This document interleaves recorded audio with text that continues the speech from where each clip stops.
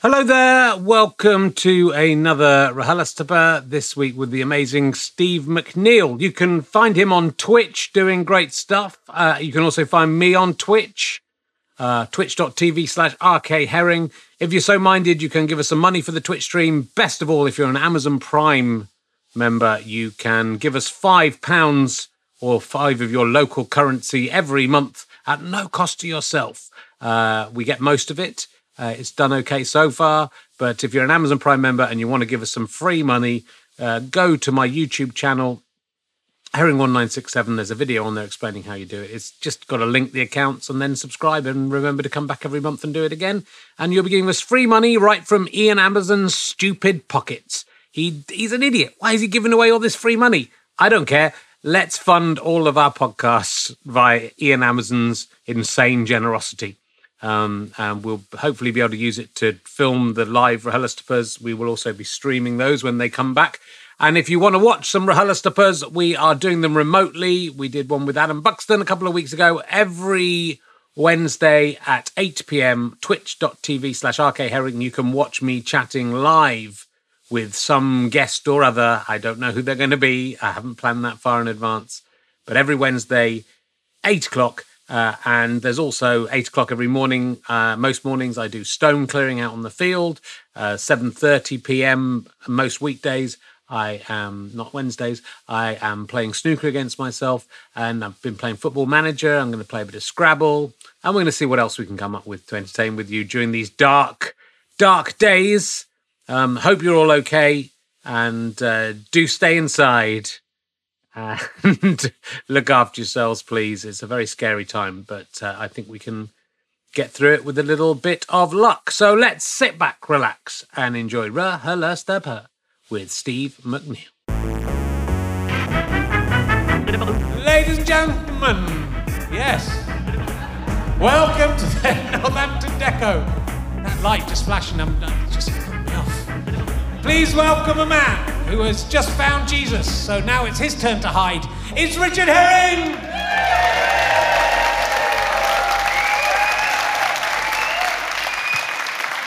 Thank you very much, hello Northampton! How are your shoes? It's all going well, hooray! Welcome to Richard Herring's LST podcast. It's like LSD, but it's 16 times stronger. Because LSE, LSF, we got up to... I'm waiting till LSV before I get into it. It's going to be the good stuff. Yeah. Gets hard to do those. It's been a long tour. I was hanging around at Bletchley Park the other day, and the nerds who work there told me that what the Nazis called this is dependent on that stage settings on the Enigma machine. But so what helped them crack the code was that they realised and they all called it RHLSTP. They used it as the phrase every morning. That's the opening phrase. That's how they cracked the code. Very specific Bletchley Park. Princess Diana material went down better with last week's audience. So I'll remember that. You were much worse than last week's audience. What have I got for you? I'm annoyed. We had, I don't know if any of you were here last week, we had Reverend Richard Coles on, and I didn't ask him a single emergency question. I did back in the backstage bits, there's a few, but I had meant to ask him, have you ever seen a Holy Ghost? And I forgot to do that. But just as we're recording this, the Sean Williamson, Barry from EastEnders podcast has just gone out, in which I asked him, have you ever seen a ghost? And he replied that he had a ghost in his house, and Derek Acora had been round and said she was called Rosemary. And we recorded it so long ago. Today, that was on the front page of the Daily Star. The headline, Barry from EastEnders has a ghost in his house. That's the kind of thing you get on this podcast. Out of all the things that have happened on this podcast, that was not the one I expected to get on the front page of a newspaper. But there we go. Anything else happened in this week that I was going to talk about? Probably not. This morning, I was looking after my kids yesterday, and, when you're self-employed and you have kids and you look after kids as well in the day, you don't bother washing most of the time. And I hadn't had a bath for 48 hours. Okay, and I said to my wife, I'm going out, I'm going to take him to soft play. She said, you should have a shower before you go. I said, I'm just going to soft play, I'll be fine. And most parents, when you go out, are like me, just slovenly and disgusting, because that's the way. There was this very attractive, glamorous woman there, like too glamorous to be a parent, but she had a little girl with her. She's all done up, and she was in the soft play. And I'd forgotten, in the soft play, of course, you exert yourself quite a lot, and it's quite an enclosed area. And I started to realise I smelt really badly. And I felt embarrassed, because there was a nice lady there who'd done herself up. So that's what's happened to me this week. Yeah, I thought I'd get away with not. No one's going to care if I smell. All the other parents, you look at them, we've given up. You give up. You think we're not a sexual being anymore. It doesn't matter. This woman was all pumped up. She'd had some work done, I think. It disgusts me when people are like that. Be a parent and become disgusting. Don't stay sexy. It's not on. Especially when I'm stinky. Anyway, hopefully my wife won't listen to this one. Oh, she definitely won't. She won't be interested in this guest. Will you please welcome my guest this week? She is not a nerd. He is best known for being the future face of Bovril. That is the first time we've had someone best known for something they haven't yet done. It's Steve McNeil, ladies and gentlemen. Steve McNeil. Welcome. It is random. I got it off your books. That's right, isn't it? I got it right. The future face of Bovril. Yeah. You've got it, yeah. I mean, I'm immediately going to alienate the entire... Is anybody familiar with Twitch as a thing? Like 6 people. So I do a thing on Twitch. I stream games from my house, basically. I sit in my house and I play video games, and they watch me on a webcam and give me money to do that, which has made that less clear to everybody. That is a thing I do. But yes, I always drank Bovril. Right. Was on the thing, so they started a campaign to harass Bovril, to make me the face of Bovril. Yeah, it could happen. Well, no one else is, so it's wide open, so potentially they could, but yeah, as yet they've not bitten. No, okay. Well, good luck. I hope you will be the future face of Bovril. Thank you. Yeah. Well, it'd be good. You'd probably get some free Bovril. I'll take the money. Yeah, free Bovril. Well, Bovril's not expensive, but the cash I could take, that'd be much more helpful, yeah. Okay.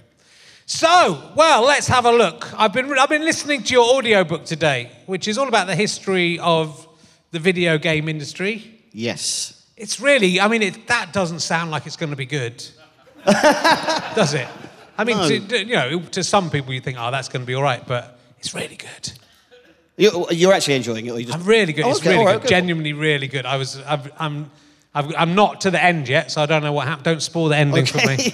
Don't let me know whether Miss Pacman dies. But it's kind of incredible. You sort of make a living now from from playing video games.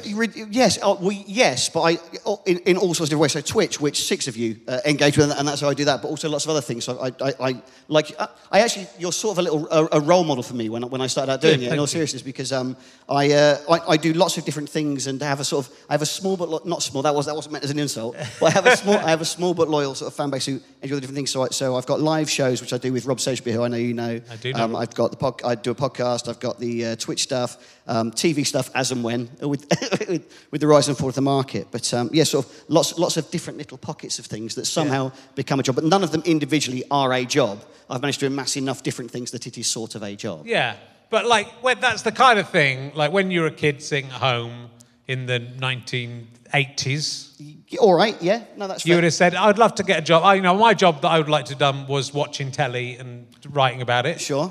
That's what I thought would be a good job to get. Or just get free video. The idea of getting free video games and playing them all day. Well, I still don't get them free. Like when we did Go 8-Bit, we had a TV show called Go 8-Bit where comedians play video games. For about 2 months while it was on, I got. But then I don't have the bottle to ask for free games. Right. So I still pay full price for all the games. I'm sure I could ask if I could work at who, but You should get free ones. But you are playing video games and writing about the history. When you were writing about the history, it's a very... I think for anyone, it's probably of our age group, and I'm a little bit older than you, it's very evocative because it takes you right through. I was there right through for not quite the beginning, I realised, having listened to your book. Sure. But certainly Pong. Yep. And, the first time I played Space Invaders, I remember clearly everything about that day. So what year were you born? 67. Okay, so you did actually get Pong and Space Invaders. Yeah, so my daughter, my sister, same thing. I was from Somerset. my sister bought me a thing you could plug in the back of the TV to play Pong, and I think a football game. There was a few different games on there. Yeah, they were all Pong, but they had a different number of paddles and balls. Yeah. Oh, you've ruined the illusion for me. I was saying backstage, I remember just the smell, the evocative smell of when you plugged that in. Yeah, of what no doubt was a potential fire hazard and did start many fires in houses because electrics were dodgy. But yeah, the sort of dust burning on the electrics. You would put them into the aerial socket of your TV, basically, and then it was ready to go. It was incredible. And I remember with Phil Fry, who knew about everything before I did, my friend Phil Fry. You said Phil Fry, and I thought, I don't know who Phil Fry is, but it's just your mate. Okay. He's also a character in Futurama. Philip Fry is the lead character in Futurama, but it's not the same guy. No. Because my friend is not a cartoon yet. He took me down to the Cliff Hotel on Cheddar Gorge. Right. And he'd already been down there. He knew all about Space Invaders, and I played Space Invaders badly, and he went, no, you've got to wait here, and you've got to take out the line. So I can remember just the amazing thing. And I was really into pinball, which your book talks about quite a lot, which I was quite... the history of pinball is more interesting. Well, the pinball... I mean, I don't know. Just to gauge, if you care at all about video games, make some sort of noise now. Oh, okay. They're all nerds. They're nerds. I suppose it's your And there's a couple of Christians in who got confused. Okay. So that was enough for me to be happy. So I will now go down my nerd rabbit hole. But the pinball thing is exciting because pinball actually where it starts is the book does is bagatelle, which was when it was all wooden and mechanical. You just pulled a little stick and then balls just fell in holes, and then it slowly evolved. But what was really exciting about pinball was that it was loads of different things. So it was the electricity allowing you to have actual magnets and turning things on and off, then having the rolling counters and the digital things, and actually the coin ops as well. So actually vending machines, the precursor of vending machines having coin ops and things. So pinball is just all of the new ways that you could make somebody who was in a place just put 10 cents or a quarter or whatever in a thing and have fun. So pinball defines all of the ways you did that, and then everything else comes from that. So without pinball, you don't have any of the other things. But no one cares about pinball except you and me. I love pinball. I mean, I prefer pinball to video games. I didn't know that early pinball machines didn't have flippers. That blew my mind. Yeah, no, well, neither did I. So, but yeah, for ages, the ball just fell in the holes and that was it. You were done. But yeah, and then he went, we should stop that. I remember playing Bagatelle. I mean, that was the thing, like as a tiny child, all the old people had Bagatelle boards. Yeah, so that's 1700s. So it goes all the way back to that. But yeah. Yeah, but yeah, I think that all that, it's an interesting... development of video games because it sort of obviously started with these massive computers that were too expensive for that anyone thought. The idea of everyone having a computer was insane. The idea of being able to play those games in your house. Yeah, and it was only really educational establishments were the places where the things was. But for some reason they would let just kids who were studying. So it was at the Tech Model Railroad Club. So literally the nerds who like to play with toy trains were just allowed to go into the computer lab and play on the $250,000 computer. And that's where we got Space War, which was the first game. But you wouldn't... Like, that computer would be worth about $200 million now. Yeah. You wouldn't just let the guys who like playing with toy trains in to piss about with it when you were shut. No. But back then, it was a free-for-all, and that's where... Yeah. Yeah, but listening to that and the way... Because you would just think this would never... evolve into anything. The people who realised there was a potential of putting this in arcades or in people's homes were pretty visionary or just crazy, right? Because there was no market for it. So it was creating a market that didn't exist and thinking that. And those early games were bad. I mean, I think that the thing I thought listening to the book, like if people talk about it's sort of an example of evolution, right? Yes, indeed. Because people say with evolution, how did the eye evolve? It's so complicated, it would never evolve, so that proves evolution doesn't exist. But computer games are sort of the same as that, because the early ones are shit. Yeah. And yet people still wanted to play them. And now the new ones are like an eye, and the early ones are like a little cell that detected light. Well, that was a bit with the first Space War, which was the first game, was very so. People are more familiar with the game Asteroids, where you've got like rotating clockwise and anti-clockwise and thrust and shoot and hyperspace and all these things. But Space War had all that, but it came out in 1962, and no one had a clue what to do with it. So it took 19 years for them to then go back through Pong and Space Invaders and things to then, when Asteroids finally turned up, people were ready to have enough buttons. Like you were saying, you only play Scrabble on your phone because you can't work out controllers. So it's that. Yeah. Let's say that now you need to have gone through all the steps to be able to actually do the modern thing. Yeah, well, I stopped playing video games, apart from like the odd computer game like Civilization, which I still play every now and again. Yeah. I sort of stopped playing video games in the 90s, so I don't understand how anything works now. No. Like Gauntlet, I was very much into. I was good at Gauntlet. Don't know if you cover that in the book. I genuinely had a rule with the book just because I wanted to make sure the index looked cool. So I will have mentioned the game Gauntlet, even if I just said the word Gauntlet. So it'll be in there just for completeness. But yeah, that was a favourite of mine. But there's sort of a lot quite. You know, these guys taking chances, everyone copying ideas off of each other, and like a lot of sort of stoners and hippies, kind of just chucking stuff around. Yeah, when Atari started out, their warehouse was a disused ice rink, and they just employed dealers just because they could pay them in cash and let them do what. So then, when they started nicking all the tellies, they then started employing actual people rather than the criminals. But yeah, the entire thing's a scam at the beginning. Yeah. And I kind of like the genesis of Pacman to Miss Pacman, Ms. Pacman. Ms. Pacman. Yeah. Yes, because I mean, I'm just going to tell you things that are in my book, and then you can decide if you like it, I guess. But yeah, in the Ms. Pacman thing is wonderful because originally they were going to call her Miss. It was going to be Mrs. Pacman, but then they found out it was Miss Pacman. Then they made a cut scene in the game where Pacman and Miss Pacman have a baby delivered by a stork. Because she was Miss Pacman, that meant the baby was born out of wedlock. So they then had to go back and call her Mrs. and then Ms. to stop people hassling them about the sexual shenanigans of a yellow circle that didn't exist. But yes, there's all those weird, quirky little things. Yeah. Well, it's good. If you're into video games, it's a really fascinating examination. But let's talk about you, Steve. So. You started out. I mean, what were you doing before you were doing comedy at all? Were you? I worked in fitness club franchising in Milton Keynes for 10 years. Energy. You've got one in the high street that you're scared of. I went past it. There you go. Yeah. I've never heard of them. No, I know. That's a shame, isn't it? Yeah, I was in marketing there for a bit. So you should work harder at that. I think it's someone else's turn now. I nearly went in and said, "Come on in and you do it now" or something. It was one of those sort of things. And I thought, well, if I can escape from the terrifying people of Northampton, just to get me off this fucking street, I will absolutely come. And I'll run on a treadmill, so it might work out. And so you start out in the double act. Was that your first? I was in double act with Sam Pamplon, who was the other team captain on Go 8-Bit. We started out in 2009. Right. We started off writing sitcoms, so we did the sitcom trials. Do you know the sitcom trials? So we did the sitcom trials, and the first thing that we did actually won the sitcom trials. That got us attention from the BBC, and Ian Morris, who makes the In-Betweeners, sort of took us under his wing and helped us start writing. And then, the sketch comedy thing. In fact, the sketch comedy thing originally, was Brendan Burns. I was in Brendan Burns' show in 2000. Yeah, so that was before. That was before you were doing. I'd literally just come out of theatre school. So Brendan Burns' show, which one was the Perrier? I think it was the IF comedy. Yeah, but that means you've won an IF comedy award, right?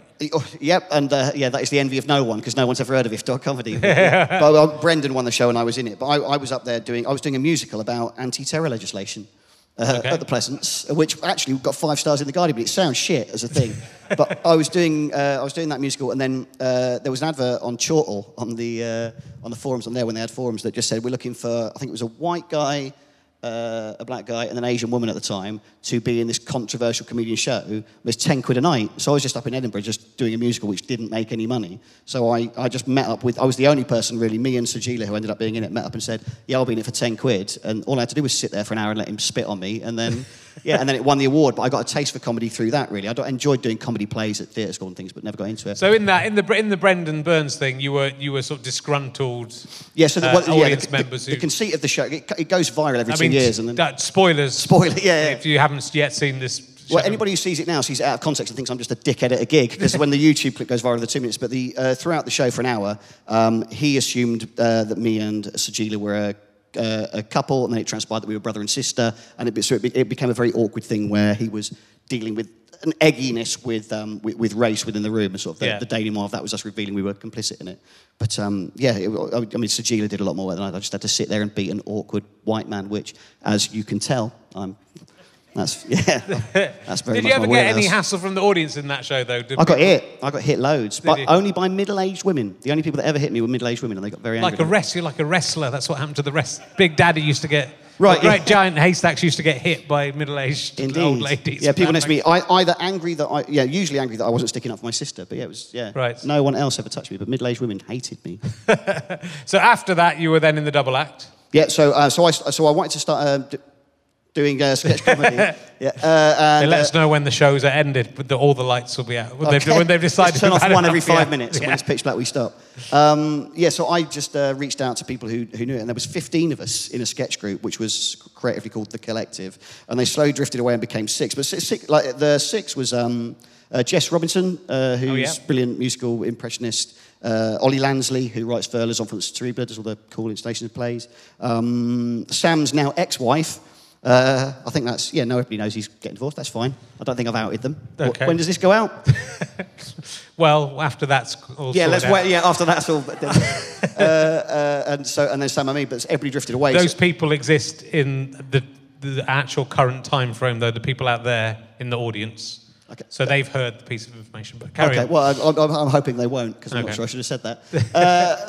So they all drifted away, and then it was just left with me and Sam. So it wasn't that we created a double act, it's that 13 other people fucked us off and just left the two of us doing the thing. And so we became a double act by everybody else leaving. And did the Go 8-bit thing come out of, you just by chance doing it? You were going to do a double act show in Edinburgh? We'd given up. So we did 3 shows, and the third was 2010 to 2012, and the third one got long listed for the Edinburgh Comedy Award, which you're not allowed to.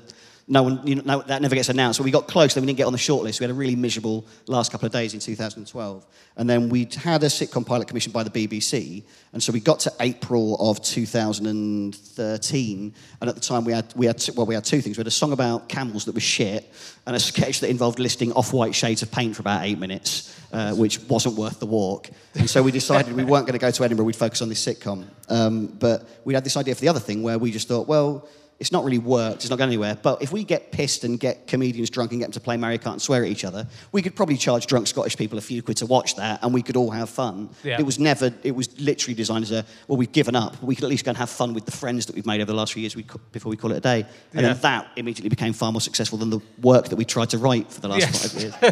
Well, it's often the way, but it's a great idea, and it's obviously led pretty quickly to the TV show, right? Pretty much. Yeah. So the first shows were 2013. It was a friend of ours, Rohan, picked it up for development within a couple of months after we'd done the first Edinburgh run and developed it.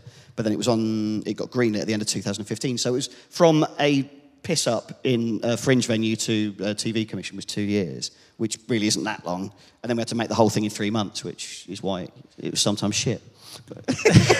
But they made changes, right? Obviously, the main change was Dara was brought in so it became Dara O'Brien's Go 8-bit. Yeah, so it was McNeil and Pamphilon Go 8-bit, and then it was Dara O'Brien's Go 8-bit. Not Dara's choice, but the thing that always frustrated about it, we knew where we were on the pecking order. So it's fine that it put Dara's name at the start of the EPG, and then everybody will watch the programme because they see his name, and that's fine.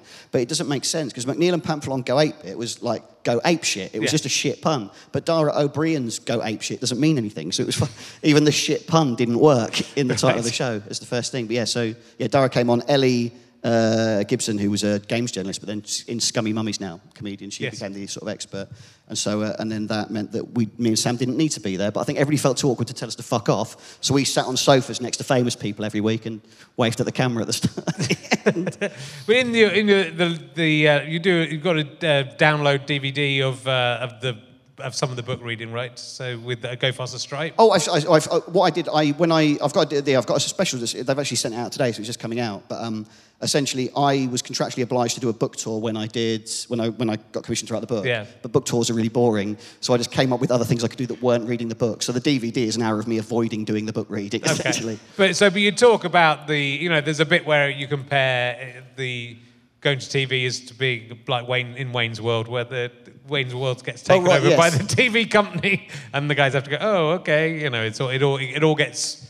Yeah, by the time the sort of raw idea gets turned into something more commercial. And do you feel that was how it went when it went onto TV? It definitely got sanitised, but then it was, to their credit as well, it was very lads. It was because it was an all male cast when it was a live show, and it was very jackassy. So if we lost, we did forfeits like eat a bowl of jalapenos or give each other dead arms. It was very visceral and boysy. So if you're going to make a TV show and it's going to be light entertainment and family, you can't do those sorts of things. There were softenings. I think one of the guys who was senior didn't particularly like my brand of comedy.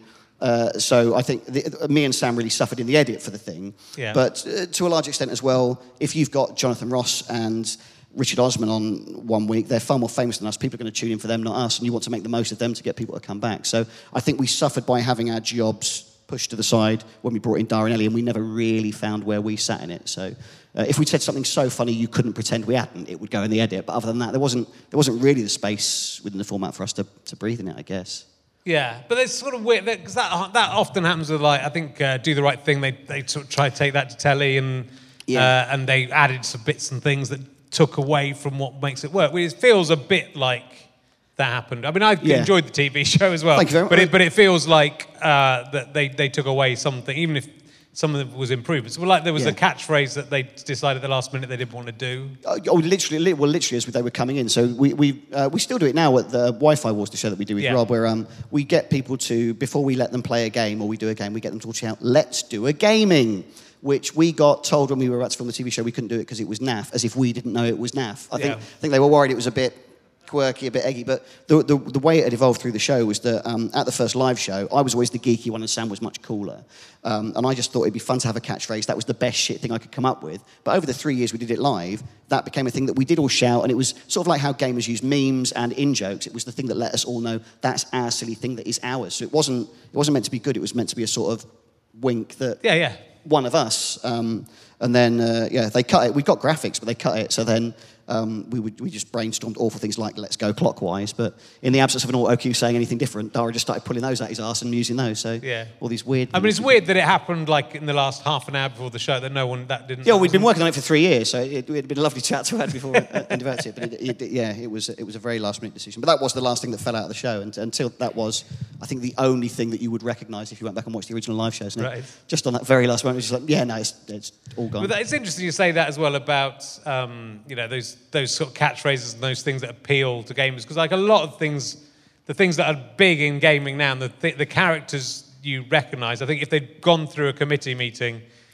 would Mario have ever existed? If people said he's sort of a plumber, but he jumps on mushrooms. He's sometimes a plumber, sort of, from Italy or not. If you tried to put that there, or Donkey Kong, I mean, I think there was, in the book you talk about the problems with Donkey Kong being compared to King Kong and the legal issues with that. Yes. But people just make stupid decisions in games, and then you go, I mean, Pacman, if you put that through a committee, someone would go, yeah, probably.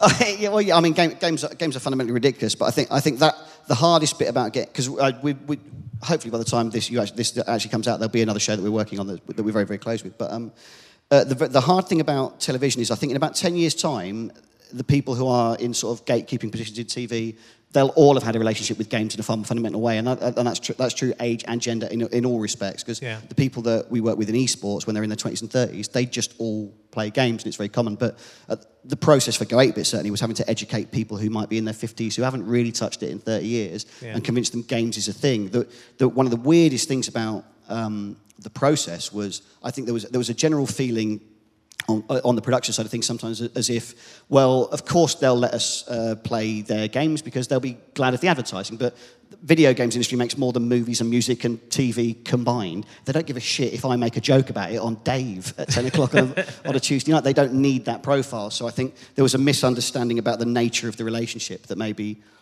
I don't want to say arrogance because that's not fair, but an ignorance or a naivety about what the games company's relationship with it was going to be, and that made it quite difficult. Yeah. But you've carried on, so you do Wi-Fi Wars, which sort of comes out of... Yeah, well, so Wi-Fi Wars, there's no reason anybody should know. Rob Sedgebeer, who built your first website about 25 years ago. Rob was, so, he was ours first, and we called him the Goblin King of the Internet on Fist of Fun. I call him Rob. So he was, I think he just got in touch with us and said, do you want to do a website? He was... Right. We had I can't quite remember how it started up, but we had a group of fans who went on to be some of the corpses were not BBC. Some of the corpses I'm using. Some of the corpses I'm using, websites, and these guys sort of coalesced around us and ended up doing cartoons for us, and Rob ended up doing our website. We had a website sort of almost before the internet was a thing. I think, almost. I think I think we invented the internet. I think Fist of Fun invented the internet. That's how Rob describes it, certainly. Yeah. But in a way, in all seriousness, in a way, he sort of has now. So thank you for not taking advantage of the skills that he did have and let me have them. Because what Rob's now, we've actually on Monday, as we're recording this on Monday, we just. He's developed this technology where you don't have to install anything. So on any device, any browser, any operating system, we can beam games and quiz questions to your devices. And he's been working on that for about 6 years. It started off with Pong with 6 people, and it can now be everything up to and including a 3D first-person shooter that everybody plays against each other. But what he's managed to do this year is build it on a scale where we can literally do a live global broadcast where everybody watching the live show can compete on the things and win the show. And we can even beam the gameplay back from their phone and show it on the live show. So Captain Morgan, God bless him. I mean, I'm not here to plug rum, but Diageo, who behind Captain Morgan, wanted to do this thing in pubs. So we did the first trial this week where we had 5 different pubs around the country all log in and they're playing as themselves, but also for their teams with their mates, like a pub quiz team, and pub versus pub. But he's built this thing now where scalable, you can just do that with 1,000 pubs in 20 different countries and just have everybody playing the thing. I'm so lucky I met him. Because he has... We've just done our 5th annual lecture at the Royal Institution in Mayfair about his tech and how clever he is. They've just asked him to go back and do the Christmas lectures again for the second time, which nowadays he's an actual genius. But we used that in Go 8-Bit. So when Go 8-Bit was a live show, the finale of the show was, right, the comedians can piss off, you're all going to play the final game, and so play by game of Pong, and you decide who wins. And then what was lovely, what really happened was, no one in TV land understood why Rob was clever or important, so we managed to make sure that in all the contracts and the deals for Go 8-Bit, no one paid Rob or owned any of his IP. So me and Rob just went, well, we'll call that Wi-Fi Wars now, and we'll go and make our money doing that, which is sort of how it's paid out, is that, so it was whilst Go 8-Bit was a frustrating process, it's a blessing they hadn't got a fucking clue, because me and Rob have now got our cool box of toys to do all this other stuff. That is amazing. I've been down a couple of times. Yeah. Was the Christmas last year's Christmas one at the RI. Me and my wife were competing. You did? Where he made the most complicated quiz we've ever... I can't remember. It was something... Because you like Pointless. You've got a relationship with Pointless as a show. So he made... And with my wife as well. I have a relationship with her. Sure, of course, in spite of Pointless. The double. Yeah. But so I think he made it not Pointless, or he inverted it, but he didn't quite understand the rules of how... It wasn't that you had to get a Pointless answer. It was the opposite of that, but not. And it was alphabetical, and there were 3 things, and it was on their phones. Yeah, it was terrible. It's not a good advert for 300 people Sedgebeer. Confused. He made you your own custom game, but he did such a...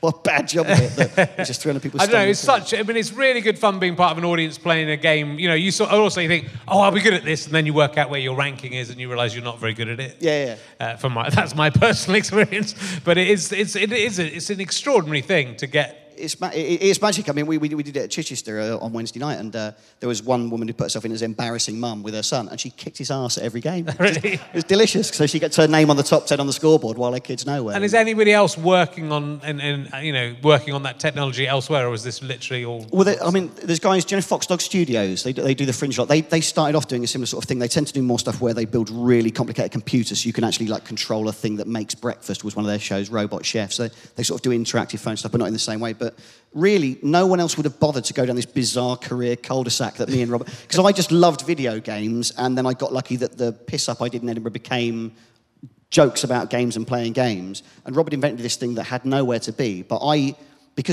we sold the format rights to Go 8-Bit, so I couldn't do it live anymore. But me and Robert developed toys. So really, the quirk of me being a video gaming comedian, which isn't a job, needing a new show, which he happened to have invented an interactive thing we could use and nobody else did. Yeah. No one else would do the 6 years of development on that, because that isn't a thing. But because of where we are, that's somehow become what we do. Yeah. It's insane.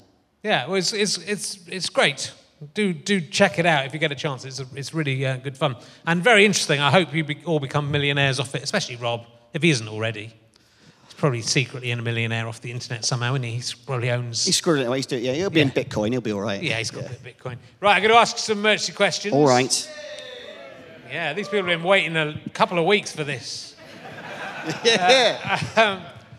If you... this is a newish one. All right. Not to the people at home.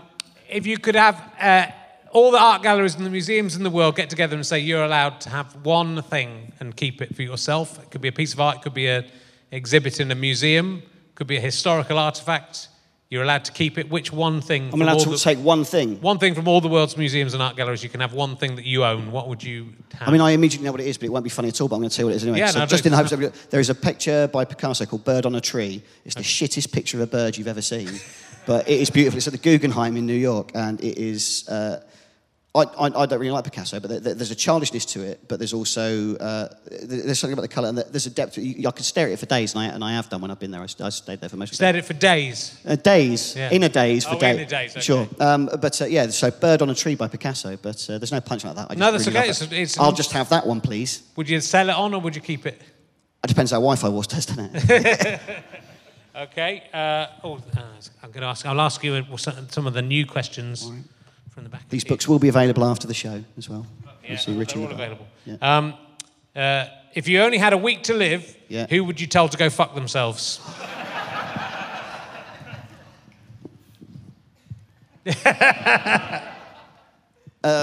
Well, in my live show, I refer to the guy who makes some interesting choices and go 8-bit as Flock Stars because he worked on the hit ITV1 celebrity sheep herding show Flock Stars. So Flock Stars would be top of the fucking list if I could get anybody. Who else should I tell to fuck off?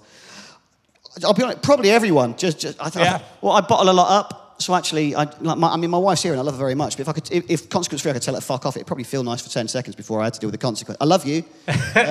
If you left it right to the very end, you don't have to deal with the consequences. And there's no get out. And also, she knows I'm dying, so she's sort of got to take it on the chin. Yeah. Whereas if I tell her to fuck off tonight, which I sort of have, I'm gonna regret that. You are. So you're going to wish you were dying in a week after that. I could have picked anyone. I'd pick my wife and she's here. Okay. Okay, I'll go for some classic. I think the audience deserves some classic emergency questions. Bearing in mind my wife and parents are here. Yeah. Yeah. Familiar with your work. Shouldn't have brought them, is what I'm saying. If you knew what we were getting into. No, I briefed them in the car. If you were going to be put in a human centipede, you're in the middle. I mean, it's sort of the same answer, possibly, to the previous question. Who would you have in front of you, and who would you have behind you?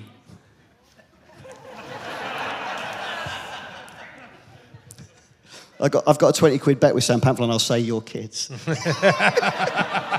Just because at some point, you've got to deal with the consequences of the shit that you're throwing around on this stage. Nasty. You're a nasty You man. can pick which one's front and which one's back. Yeah, it's not so nice, is it? It's like Sophie's Choice. There you go. We'll make a film of it. Have you ever seen a ghost? Well, I don't believe in ghosts. But this could get you on the front page of the Daily Star if you have done. That's I don't have saying. Barry levels of fame. I'm realistic about where I am on the career ladder. But I lived in a... I don't believe in ghosts, but I did live in a house. It was on the High Street in Henley-on-Thames when I was doing work experience in 1999 when I was doing a management degree and I was working for some IT company. And everybody that came to the house was terrified. It was a tiny little house, like one up, one down, like tiny little place. And they sort of got a lean-to built on the back that was a kitchen downstairs and a bathroom and the thing. And no one liked... Always kept the door shut downstairs in the lounge and upstairs in the bedroom, and no one liked the sort of back stairs. And everybody that was in the house felt uncomfortable in it. And one night, it was during Christmas, and I woke up. It was the details mean nothing because it's sort of irrelevant. But it was the one night we'd slept with our heads at the bottom of the bed. I think we'd been watching a movie on a laptop or a computer or something. So we changed the way around we were sleeping. But I woke up in the middle of the night and I woke up and I saw a woman and a child stood by the bed looking at me, holding hands. What was really weird about it was in that moment, it was the only time that house wasn't scary to be in. It didn't feel scary, which was strange.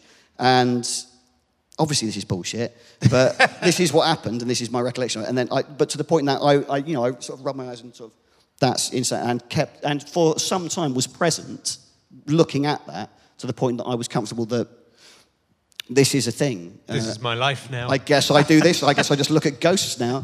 But then, for maybe about 5-10 minutes, just was present with that. But it was very calming. And then eventually, I just decided I would try to go back to just shut my eyes, and eventually sort of went back to sleep. When it was, there's a few shut your eyes and just check. Yeah. It hadn't turned into a horrible demon or anything, I guess. But yeah, so yes, but clearly that's insane, and I didn't see a ghost because ghosts aren't real. But I've, as much as is possible, experienced looking at ghosts for ages, as I think you can, given ghosts aren't a thing. Or else that's a ridiculous answer, but yeah. But they're not real, are they? No, you were asleep, mate. Yeah, no, I think so. It was a dream. I agree. It was a dream. Nice dream, though, eh? Have you ever seen... It's a cool story to tell. Have you ever seen a ghost in a video game? And I'm not sure I think of like a really funny thing where there's a weird glitch in the game, something shows, but I can't think of anything. But yes, I'm sure I've seen a ghost. Pacman, there's in that. Oh, piss! I'm going to be good at this. All right, if you could have a finger that could travel through time, yes. What would you do with that finger? And it's got to be you could play any video game from anywhere with a finger. I can do that. I can do that without. Oh yeah, that's true. I don't need the portal to play games. So I've only heard this one a couple of times when it's been in the pod. How much can I see through the little hole that I get to put my finger through? You can see, like, it makes a hole. You can look through. How big is it? Give me an idea. It depends how big your finger is. Your finger would go through there, and then look, you can look through that, can't you? But like, can I tuck a second little one in there and just sort of stretch it a bit and have a peek? No, look, that's against the laws of so it's just time one, travel it's quite dynamics. tight, so just one can go in. You can't start because if you can stretch it, then you can get your head in. Yeah, that's true. Where does that end? That would be madness. Yeah. And then you can crawl through like Eugene Toombs. Yeah, all right. I'm surprised that reference got a lot. That's a very specific audience. Oh, the first season of The X-Files, Richard. Yes, I remember that. Can it go forward in time, or does it just go backwards? Yeah, go forward in time. It can even go, just stay in the present if you want, but that's a waste. Yeah. Yeah. Well, it can be in other places, though. Yeah, I suppose. If there's a thing right now I want to touch that isn't here, I've got to use the hole. Yeah, that's true. What I think, like, when I finally had enough, which I surely will, and it won't be long, I think what I'd like to do is I'd like to press the button that makes all the bombs go crazy. Right, okay. So if you could get, like, the big red button, wherever that is. I mean, there isn't one, is there? Maybe in Russia there might be one. There's one button that will make all the bombs go off. Okay. That would be a stupid thing to put in. I'd like to put my finger through and tick the box that says, yes, please make the big red button that blows all the bombs. Yeah. And then I'll have a second bang at it and then... Yeah, make it all go. You'd like to destroy the world. I'd like to destroy everything. That can be your legacy. Yeah. Well, no one will know, but... Well, the mutant survivors. Okay. Cockroaches and... You could then go through and just shout through, it was me. Lol. Good, yeah, all right. Good. That says a lot. I will kill everyone and everything on Earth, Richard, with my finger. You must do. You got married at Bletchley Park. I did. How did you know that? I know everything about you. I don't really talk about my actual... Oh, we're friends on Facebook. All right. Yeah. No, I think you mentioned it in your show. Did I? I didn't mean to. What? Well, I filmed that. Yes, I got married at Bletchley Park. Was that your choice? It was both my choice, talk about it if you don't want to. No, it's fine. No, it's fine. Is that all right? She's not answering. She's either gone, maybe... Are you there? Yes, it's okay. Thank you. I can talk about my marriage. Do you ever worry your wife's a ghost?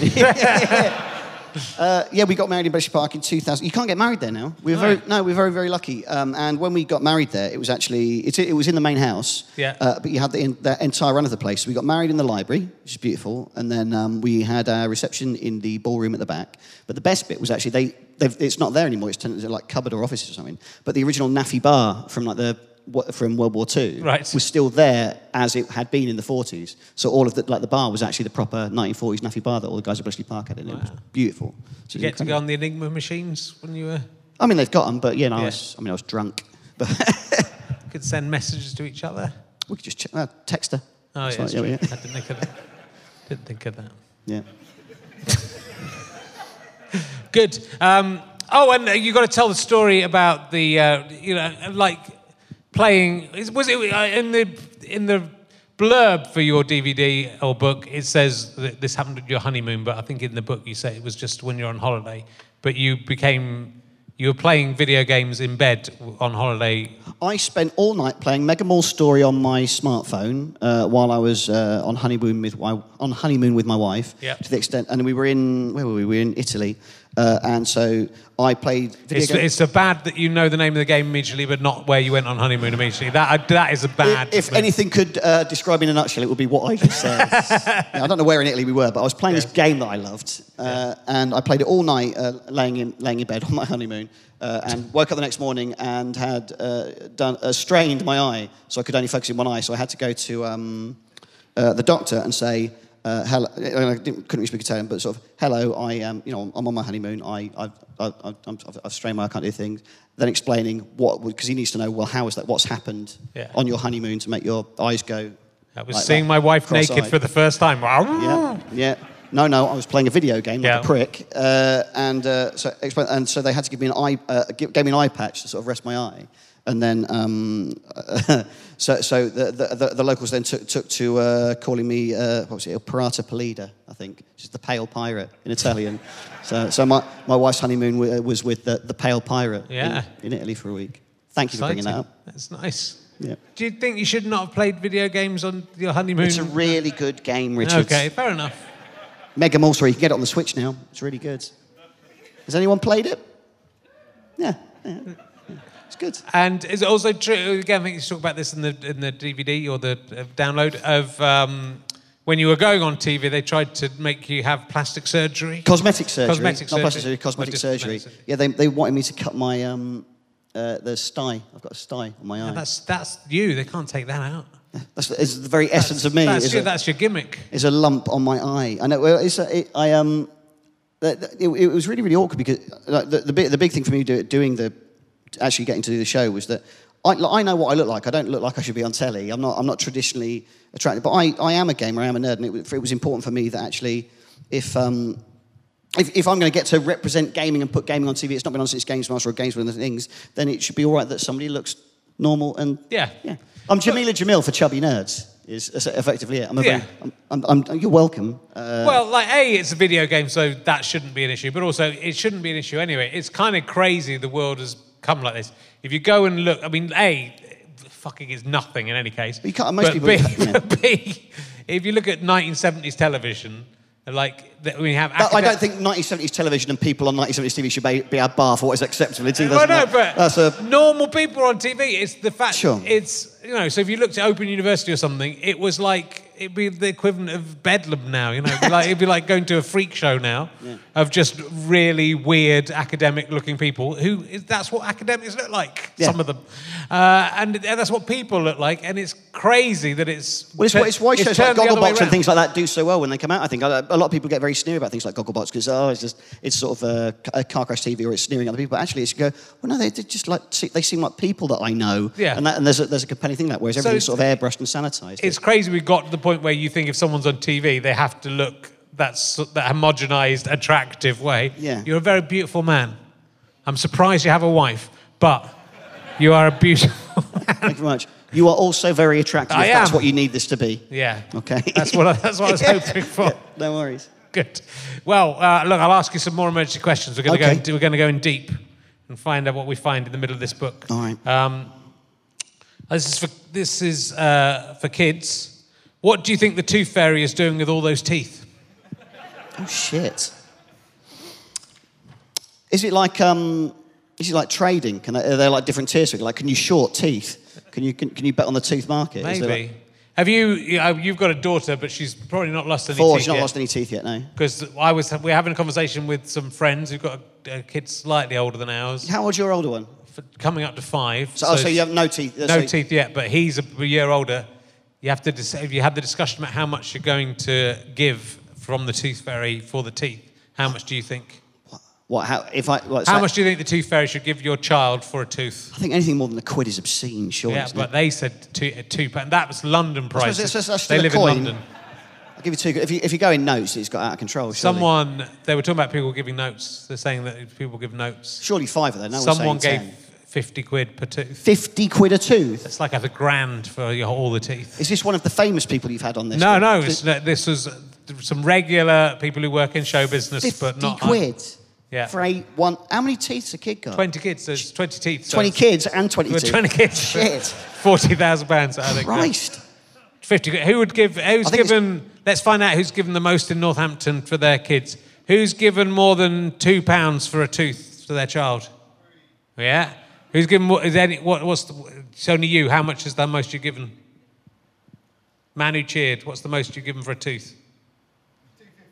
250. Oh, that's what? So that's very income. Oh. Do you give it in a £2 and a 50p or two? Is there loads of change in the 2p? Wake up. Lose another teeth. It's an interesting question. I would have given I'd say £1. I think £1. 50p or I could go 2 for the coin, but I think the biggest coin, that's plenty. Yeah. And I'd like to apologise to you that this got so bad as an interview that you went with a tooth auction. I'm genuinely very sorry. So it's an interesting conundrum. It is, and I will buy that book. Good, you should do. Okay. Have you ever grown cress? Yeah, everyone's grown crest. Shouldn't it? No one, out of a little egg, you draw a face on it, you put cotton wool in it, and you wait, right? Yeah. Who hasn't grown crest? I don't know. Some people have not been that lucky. These are questions for kids, all of these, but I'm not is this going a to kids ask book? Well, this section is all for kids. Okay. I'll go. This is off. I'll get off the kids' questions. All right. Okay, it's another crest-based question. Another crest-based question. Which is superior crest, land or water? In your opinion? I didn't know there were two. You've blown my tiny mind. Watercress. What's land? Is land crest the egg cup? Land crest is the crest you've grown. Okay. But if you... watercress is the stuff in the posh salad bags. Yeah, and big also stuff. in the water. And, yeah, all right, yeah. Before it's in the bags, it comes from a place. They grow it in a river. All right. I mean, I don't think I've eaten the egg cup crest since I was little. Okay. Do you get that anywhere? It's all watercress now, is it? No, you can get both. Where'd you get the little one from? Do you just grow that yourself? You can get cress is readily available in all stores. Okay. What would you say is your favourite cruciferous vegetable?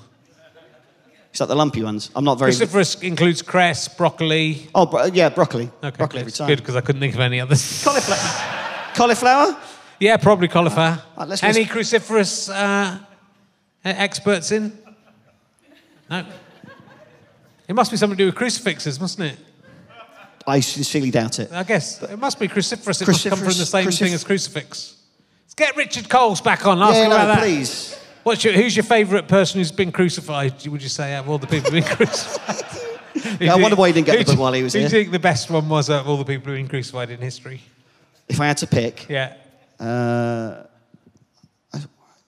it's probably Jesus, isn't it? Yeah, I think Jesus was a good if I had to pick one, it's probably... If you could stop Jesus being crucified... Yeah, I can't remember if we had this conversation or if this is a question, but if you could... people always talk about going back in the past and killing baby Hitler.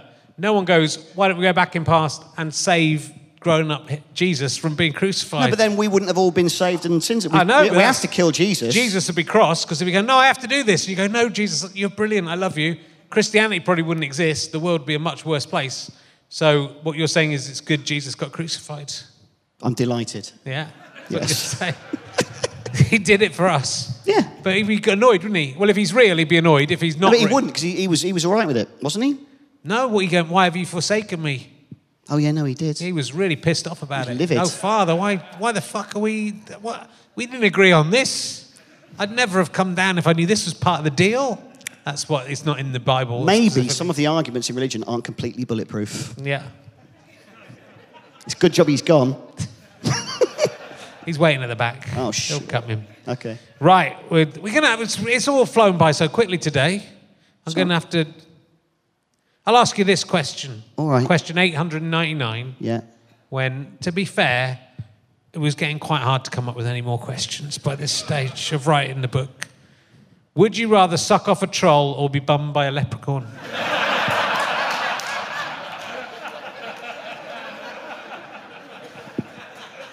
It's a very good question.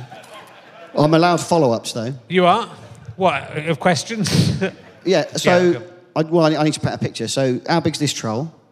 Well, you have to decide that. That's not for me to say. I would say a leprechaun is small. In Frozen, aren't those little stone things trolls? They're not very big. But in Troll Hunter, they're massive. There are big trolls, there are little trolls. I would imagine a troll has a gnarly, possibly barbed penis. Yeah, but if the barb was big enough, I wouldn't necessarily be getting that anywhere near my mouth, would I? No. Like if it's like an 8-foot dick, a barb 3 foot down, it's not going to cause any bother. I don't think it's an 8-foot dick. I think like gorillas. Well, it depends how big the troll is. Well, gorillas are big, but they have very small penises. So it could be that. It could be that system. But gorillas aren't trolls, of course, famously. No, but they're big.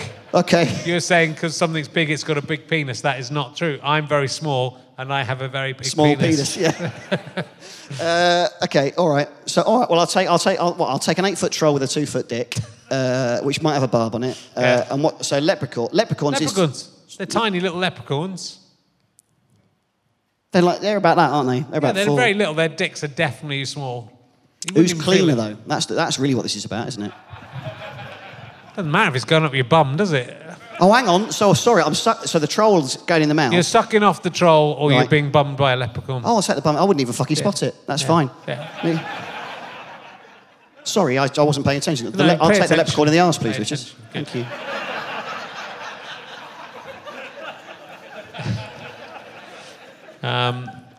900.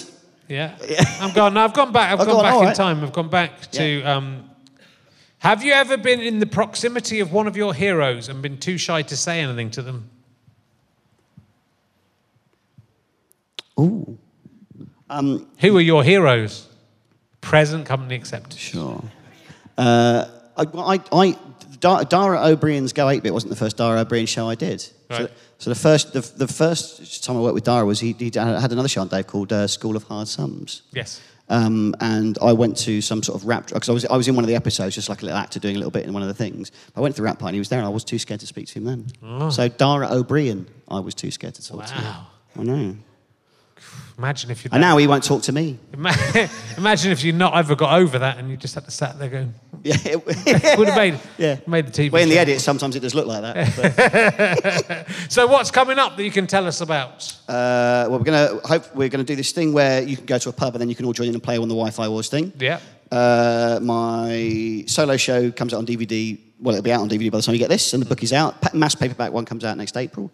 I am 99% confident we've got a new TV show, a new video gaming thing with comedians, more contemporary games rather than retro stuff. So, I'm dicking around, play video games on all the forms of media that they'll let me, and just doing it in my house when I'm not busy. So Twitch, you can see you on Twitch. You do that every night because Limmy does it every night, doesn't he? Well, he's proper though, isn't he? Limmy's a mate. Limmy's gone full into it. So Limmy does maybe like 6-8 hours a day, and he'll just drive a truck for 8 hours in the middle of the night, and everybody will watch it. And he's amazing. The best thing Limmy does actually is he does like improvised stories and things. So he actually does evolve and improvise comedy live on Twitch, and he's even vision mixing with he's got like a stream deck so he can change camera angles and stuff. It is as the equal of, if not better than everything else he's done. Limmy's amazing. I literally just go, I'll probably play Mario Kart for a bit. Okay. In my house, so I can't.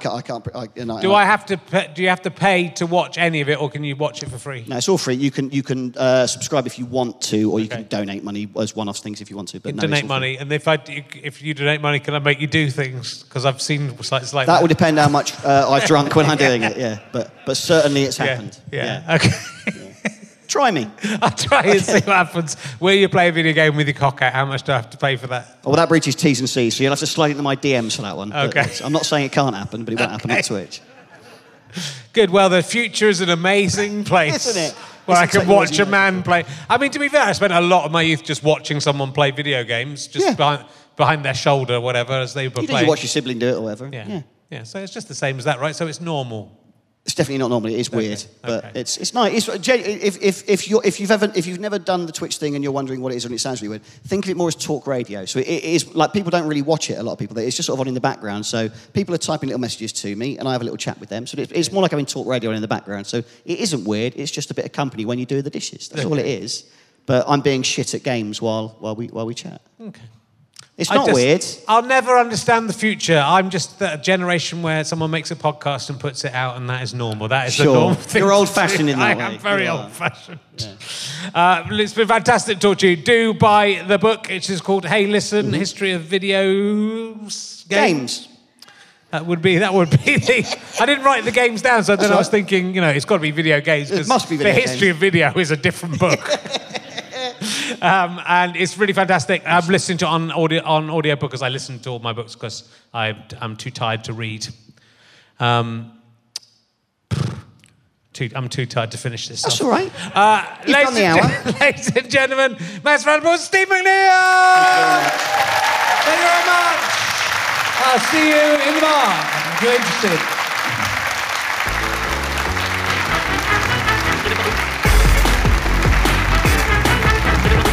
You have been listening to RHLSTP with me, Richard Herring, and my guest, Steve McNeil. Thank you to Pest for providing this music for this beautiful titles. Thank you to everyone at the Deco Northampton. Thank you to everyone at Go Faster Stripe and Sky Potato, everyone who filmed this show. I'm indebted to my producer, George Lingford. Thank you very much for coming along and recording this one for us.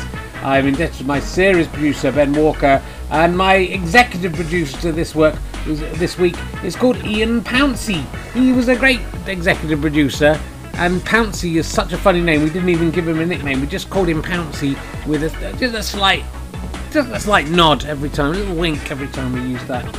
surname because it's a ridiculous surname, and he's called Ian as well. So he had everything. We didn't need to change it at all. This is a Sky Potato Fuzz and GoFasterStripe.com production. Watch us do more stuff at twitch.tv/RKHerring. Subscribe if you want. Throw us some bits if you want. Tell your friends if you want. Every Wednesday, 8 o'clock for live RHLSTPs during the lockdown to get us through this difficult time. I love you all. Take care of yourself and each other. Goodbye.